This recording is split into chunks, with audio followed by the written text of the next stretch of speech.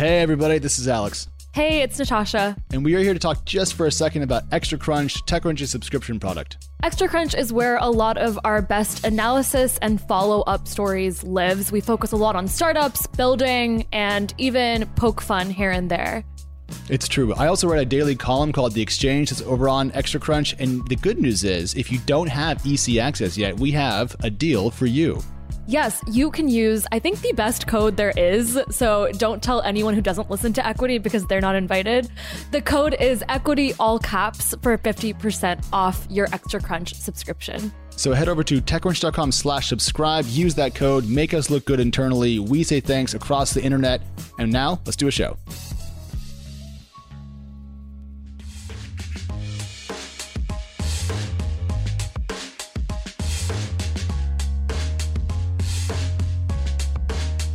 Hello, everyone, and welcome to a Thanksgiving special edition of Equity. We are doing something today that is actually a first for the show. We have up for you a deep dive into the world of EdTech, and we are going to be guided by none other than our own Natasha Mascarenhas, who is our EdTech expert. Natasha, how are you doing?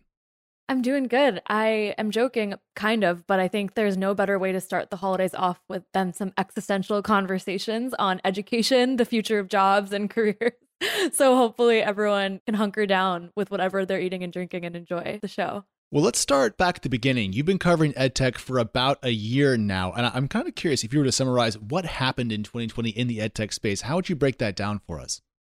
Yeah, so I think my third story at TechCrunch was the story about Stanford closing down campuses, and I've kind of followed education since then. And I think we definitely saw the aha moment where we realized that EdTech would be something that wasn't just going to be a March conversation, but would be something that stays in our inboxes, in VC minds longer than the scramble. You know, March through February, we saw COVID shut the country down. Schools became remote. The term Zoom school became half a joke, half of like a lot of angst. And then we saw a lot of money go into EdTech. We saw a bunch of unicorns get born. And now we are in November. We are back in remote schooling. We have had some learned lessons, but we still have a lot of gaps and things are still breaking. And just before we dive into the interviews, can you sketch for everyone listening what you're going to take us through over the next little bit of time? Yeah, so for this episode, I wanted to focus the most on higher education because I think higher education is what's most at risk right now. K through 12 isn't going to go anywhere because the reality is 90% of students still need to go to the public school system. It's the adult learners, it's the people who are now looking to get employed and can afford to do so that are going to be the decision makers that choose how EdTech responds to consumer demand. I think there's a lot to be said about higher education and where it's going next. All right, well, I am here to be your amanuensis. So let's talk about the first person you spoke to, a student named, I think it's Ian Dillick. So Ian slid into my DMs to talk about education. He's actually a founder, but before that, he was a college student from Nashville, Tennessee, went to undergrad in Loyola, based in Chicago, studied entrepreneurship. Entrepreneurship was one of my majors, the other being information systems, something sort of more technical that has a clearer path to a career, should I decide not to go down the entrepreneurial route. And then the pandemic hit and everything changed for Ian. March hit this year. It was very, very jarring going from an entrepreneurship class in person where it's all about the conversations you're having between students and the professor. It's very much not a lecturable environment. To suddenly everyone's on Zoom, half the people aren't showing up to class because they overslept, and overall just a much less engaging experience, especially for me. And it seems like for most of my peers as well. So it doesn't sound like that went particularly well. No, not at all. This was an experience I heard from a lot of students. And, you know, I talked to more than just Ian, didn't make it into the podcast, but I wanted to ask anyone I could, is anything working? Didn't get any positive notes. And same thing goes for parents, from teachers. Even Sebastian Thrun said this year was a lost year in education. In California, roughly half the high school students hadn't even logged into a computer system by the mid of the year because it was so hard to get them to computer systems. I think you look back at this year as a bit of a lost year in education for many, many, many kids, sadly. And for just people who don't know, who is Sebastian Thrun and why does he matter in this case? Sure. So, he's maybe best known as the founder and CEO of Kitty Hawk, which is innovating on flying car technology. And before that, he was the creator of the Google Glass. But for this episode, I talked to him about a then controversial career move, which was dropping out of his tenured gig at Stanford and starting a company called Udacity, which would just bring lectures that he was giving at Stanford online to more students. Do you think that ed tech, the state of innovation it is, obviously with Udacity, you guys have kind of pivoted away from higher ed, but do you think ed tech more generally is ready to deliver on that sort of vision? Well, I'd say 2020 was the big wake up year for ed tech. From like 1 week to the next, everybody became an online teacher. And it's been hard. I mean, people mean well, they have great intentions, but I think most educators weren't really prepared for it. And juggling Zoom and whatever to get your students' attention has been challenging for every instructor. I mean, as a father of a 12-year-old son, I really hope soon to have him back in physical school. He misses his friends and he misses playing with them. He misses sports and stuff like this.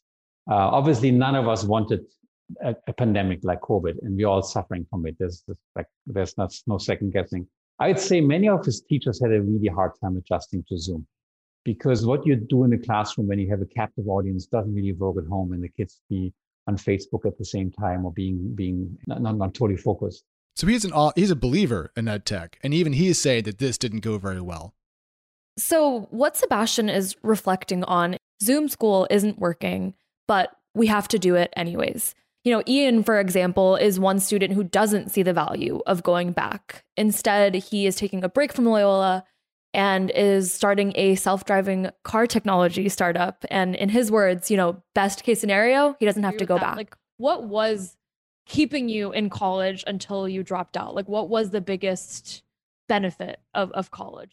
Yeah, for me, I think for college, it's about the signal of a degree that you get. Some people go to college for the community. Like fraternities and sororities are still a huge part of the college experience for a whole lot of people. But for me, it was that I thought that a college degree would be an essential part of a career for me before I realized that it wouldn't necessarily be. It was just about having that signal of a degree to show employers and whoever that I would be worth hiring. So Natasha, tell me a little bit more about signaling. So when colleges closed down and the campus was removed from the equation, people had to start thinking about higher ed as honestly a product. And I think there's 3 different products you see with higher education. There's the network you get, there's the content you learn, and then there's the signal and credential you get from going to a school like Harvard or Stanford. And so all of a sudden, people had to juggle between the 3 and in some cases pick which one they wanted to prioritize more than others. So thinking about this, though, in the context of ed tech companies, they didn't have a campus before, so they didn't have to change that much. So where are ed tech companies going inside of this broader signaling question? Yeah, ed tech has been thinking about it for so long. When Udacity first started, they thought, why not democratize access to education at a school like Harvard and Stanford? That way, you get the content, you get the signal of, I got a Harvard education, and everyone's happy, right? At some point, Sebastian even made the claim that there would only be 10 universities that needed to exist in the world to deliver half of education. Yeah, so technically, I think I was slightly misquoted. My intent was to say at least half the education will be delivered by no more than 10 institutions. Because there's always some exotic niche education that's not going to be covered by these major institutions. It was radical at the time. He's kind of stepped back since, because it came down to it's much harder to offer a Harvard education at scale when Harvard education's true value is that it's exclusive. When Harvard announced that it wasn't going to lower its tuition, everyone kind of stormed to Twitter to be like, well, that's not going to impact its enrollment rate, because no matter what, even if they just send you a textbook and say, like, send us back this in a year and we'll give you a degree, people will show up to Harvard. So you talked to one of my favorite investors, Jamira Herrera. Can you tell us a little bit about her? Yeah, Jamira is an investor at Cowboy Ventures, which actually isn't an edtech focused fund. But that's part of the reason I'm interested in the fact that she's been focused on the category for far longer than the pandemic. I think I'm recording too. Test. Okay. Jamira, thank you so much for joining us. Thank you so much for having me. I'm so excited to chat about this. I feel like I've been spending so many years in this space and it's finally getting, like you said, the attention it deserves in a really weird time and unprecedented time, but excited to be here. Yeah, I think the first time me and you ever chatted was just me asking you to explain like what have I not paid attention? Like, what have I missed for the past like years? And I was doing prep for the show and I typed in higher education at Jamira_Herrera. And I had seen you've been tweeting about it since at least 2012. And so I was like, oh my God, there's so much to catch up on. But you've been a great resource. So thank you. I don't even want to know what I was talking about in 2012. Lord. That's kind of a perfect intro into like my first question, which is I wanted to just get your thoughts on a tweet you had done a couple months ago about higher education and its different products. So you said something like it offers content and skills, credentials, brand and network. The reason I wrote that tweet was I have seen, especially in the last 2 or 3 years, a big focus on trying to provide alternative forms of higher education. And a lot of the emphasis initially was focused primarily on if you provide content and you provide the skills, then everything else will get done, which totally ignores the way higher education has functioned for hundreds of years, which is content and skills are really one component. And if we're totally honest, especially at call it the top 50 schools, that's not really the thing that people focus that much on. Like I studied political science and now I do venture capital. I can't tell you the last time I used anything in political science in my current career. Content and skills, that's really like what you learn in the classroom. I think in general, what we're seeing right now is a movement towards how can we actually make what you're learning in the classroom applicable to what you're using in your career. And then the other piece was network, which is, in my opinion, probably the most important component. Look, like network is actually the only defensible thing, like network and brand is the only defensible thing that a college has and that actually compounds over time. The more Harvard graduates you have in the world, the more defensible that moat is. So one question that I do ask some of these ed tech solutions or these alternative higher ed institutions is how do you think about building your brand and actually creating that network of alumni when they graduate?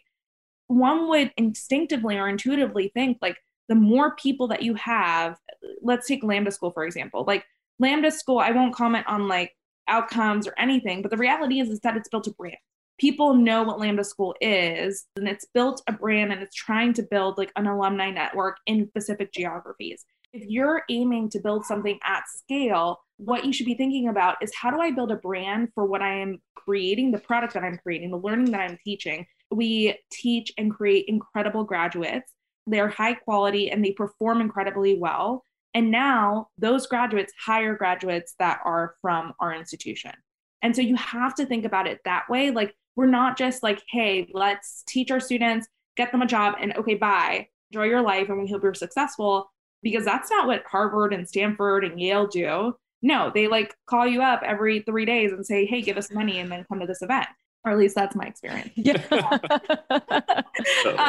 But the idea is like you have to think about the alumni network. You have to think about the brand that you're creating. And that really is, and I tell everyone, that's really the only defensible thing that you're going to have as one of these companies, because content is a commodity. Anyone can create a software engineering curriculum out there. There's so much free material out there. That's not the hard part. The hard part is obviously the wraparound services and the pedagogy, but then the other piece that's the only thing that's defensible is the network and brand. So how can EdTech provide a similar amount of signaling to traditional higher education? Yeah, I think it's an existential question. You can't democratize something that does not want to be democratized, or if its innate value is just that it is only for X% of people in the world.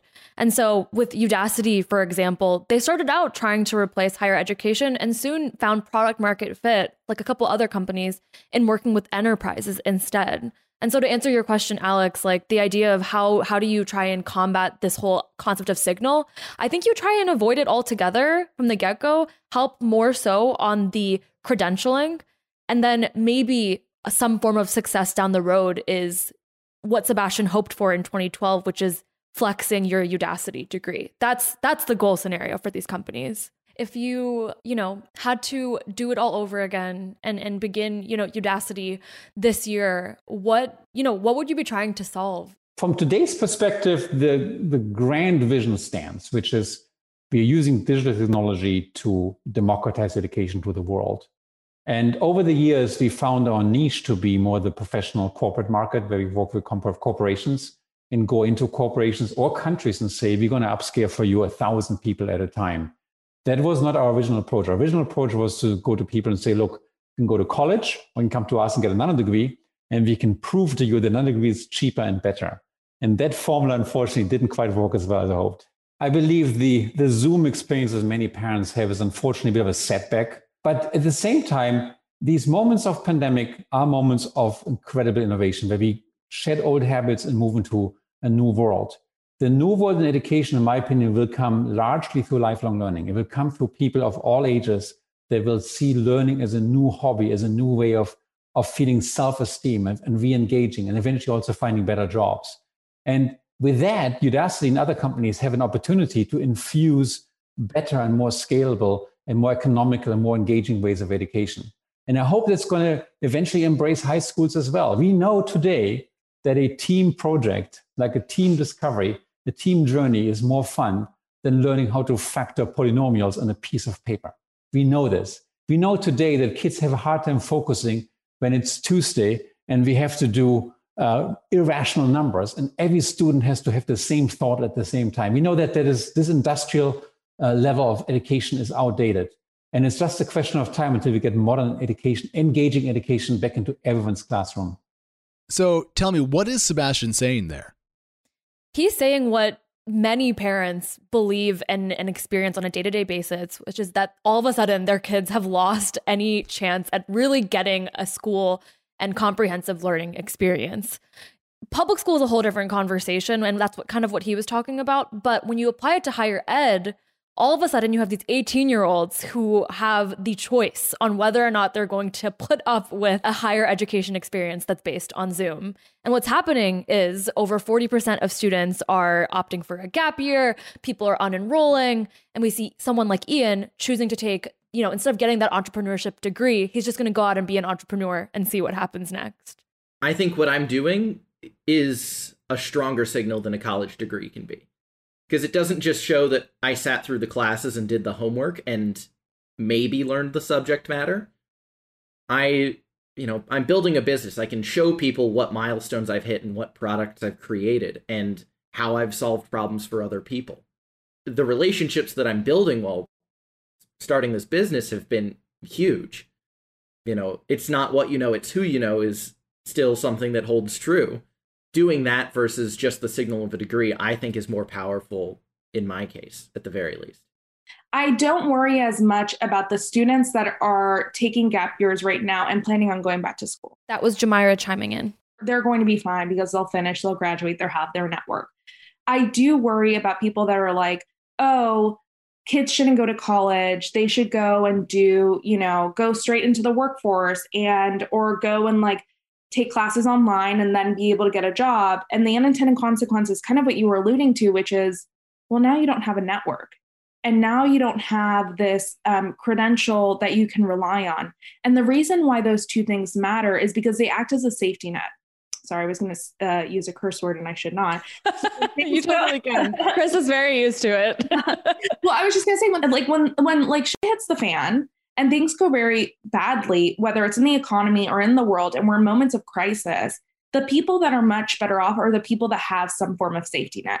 And partially that is community. So some form of network that you can rely on. So for example, when I think about if I were to lose my job, I can call up the tens of thousands other Stanford alumni and say, hey, are you hiring? Hey, can you help me out? Hey, can we do a consulting? Something like that. And so there's a level of community that you can rely on. And then the other piece is the credential. So if I lose my job tomorrow, the reality is that I have 2 degrees in my back pocket and I can go and try to apply to another job. And people will give me the benefit of the doubt of saying, oh, well, this person has 2 degrees. They must be competent, right? If all of a sudden I don't have a credential and I don't really have a network and I'm in a moment of crisis, that is a really, really bad situation to be in. And so I try to not be the person that says oh, remove college, abolish college. We should not be doing that in any way, shape or form. I'm more of the person that says like, hey, let's figure out how to make college make sense for people. Let's make it affordable. Let's make it accessible. Let's make it flexible. But let's not forget that there are components of it that still matter to people, especially folks that are ones that can't rely on their families or can't rely on other people as, you know, their quote unquote safety net. What most people miss is this concept of self-directed learning requires or assumes a certain level of self-efficacy that people have. Very small subset of the population has that because of the way that we are currently taught, because of the circumstances in which you grow up, because for a whole range of reasons, like because you have a bunch of responsibilities and the concept of you have self-efficacy in terms of what you think you can be and what you can study and what you can learn. Like there are lots of reasons for why self-directed learning is hard. And so I actually am a big believer in that there's going to be a lot of unbundling of education and people will have more options available to them. And I do think like when we're talking about things like masterclass, for example, like people will happily watch masterclass because it's entertaining and it's educational. You'll learn something, but in an entertaining way. And that's much easier to do on your own. But if you're talking about like actually learning, like I want to learn Excel or I want to learn a skill or I want to like pick something up, I think that people need support in doing that. I mean, it's the funny, it's like the unbundling and the bundling and the unbundling and the bundling, right? Like you have all these different options. How do I curate it for you so that you can think about how do I curate it for you and then package it around with some wraparound services so that you can get to and through it and then come out on the other end and get a job if that's what you want to do, you know, and that's just my perspective. And again, it also, I know that perspective is somewhat colored by my own experiences and the experiences of my family. Like, I know that it's not easy. I mean, I'm always impressed when someone chooses to drop out of school like Ian and pursue something so crazy as starting a company. It's what we do day in, day out covering seed stage companies, people giving up their safety nets and going this crazy route. But I also am always curious, like what gave you the ability to do that in the first place? Well, I think one reason that we see this happen a lot with younger people is that they don't know as much and they're not as encumbered by responsibility and mortgages and 3 children. And so I think that's why a lot of founders end up being relatively youthful. You know, I started a company in college, actually, Natasha, way back in the day. And it was my hope and my dream to not go back to school, to be done with taking tests because calculus was hard and I was sad. Sadly, TechCrunch covered my company's birth and death that summer. So that didn't work out and I went back to school. But it's always fun to hear how different people ended up in the entrepreneurial track. You know, like I said, growing up in Nashville, my grandparents run a business that repairs medical imaging equipment. And what that meant for me was that growing up, my cousin and I would spend the summers in our grandparents' basement with as many computers as we wanted, and we got to just screw around with them 8 hours a day all summer. Having that environment where you have the resources to just play around with technology that is honestly way above what an 8-year-old should have reasonable access to really gave me sort of a confidence of, I don't know how to use this, but maybe I can figure it out. My high school had a program that they called Innovate. This is Pope John Paul II High School in Hendersonville, Tennessee. And it got implemented my sophomore year, where they took away the 8th class period, called it Innovate, you know, with an 8 at the end, and made it an elective period. And that elective period was pretty much an opportunity for you to go explore what you think you were interested in. So there were internships, students could go shadow a heart surgeon. There was robotics. So I did robotics 3 times, and that actually was what put me on the path towards my business now. For me, that was incredibly valuable because it gave me the opportunity to explore things I thought I was interested in a low-stakes environment. Right. It's almost a shift in the way that you think about education. There's the holders of the knowledge. They have the pitcher of knowledge, and you are the empty vessel that they pour the knowledge into, right? That's the old system. Yeah. And what this class and what I think things are shifting to is teaching people, teaching young adults, teaching kids how to fill their own glass. Yeah. I think beyond just teaching them how to fill their own glass, it's making them realize that they're thirsty. Because once you realize you're thirsty, you'll do whatever you can to fill that glass. Okay, two things, Natasha. Thank you for doing this because one, I've learned a lot. But two, my impression is that we're still figuring out so much about EdTech that actually no one really knows what's going to happen in 2021 and that we're going to have to keep our eyes peeled and our ears open. Totally. EdTech is something that is so deeply emotional, which is what makes it fun to cover. And I think the question that we'll have to keep asking is what gets venture backed, what doesn't, and how we think about success and job placement. But let me just say, I am very excited this conversation gets to be had. Thank you all for listening to an episode about EdTech. I will continue reporting on this, so make sure to check out my coverage. From the Equity crew, thank you for spending at least a part of your Thanksgiving with us, and we will see you back on Monday for regularly scheduled programming.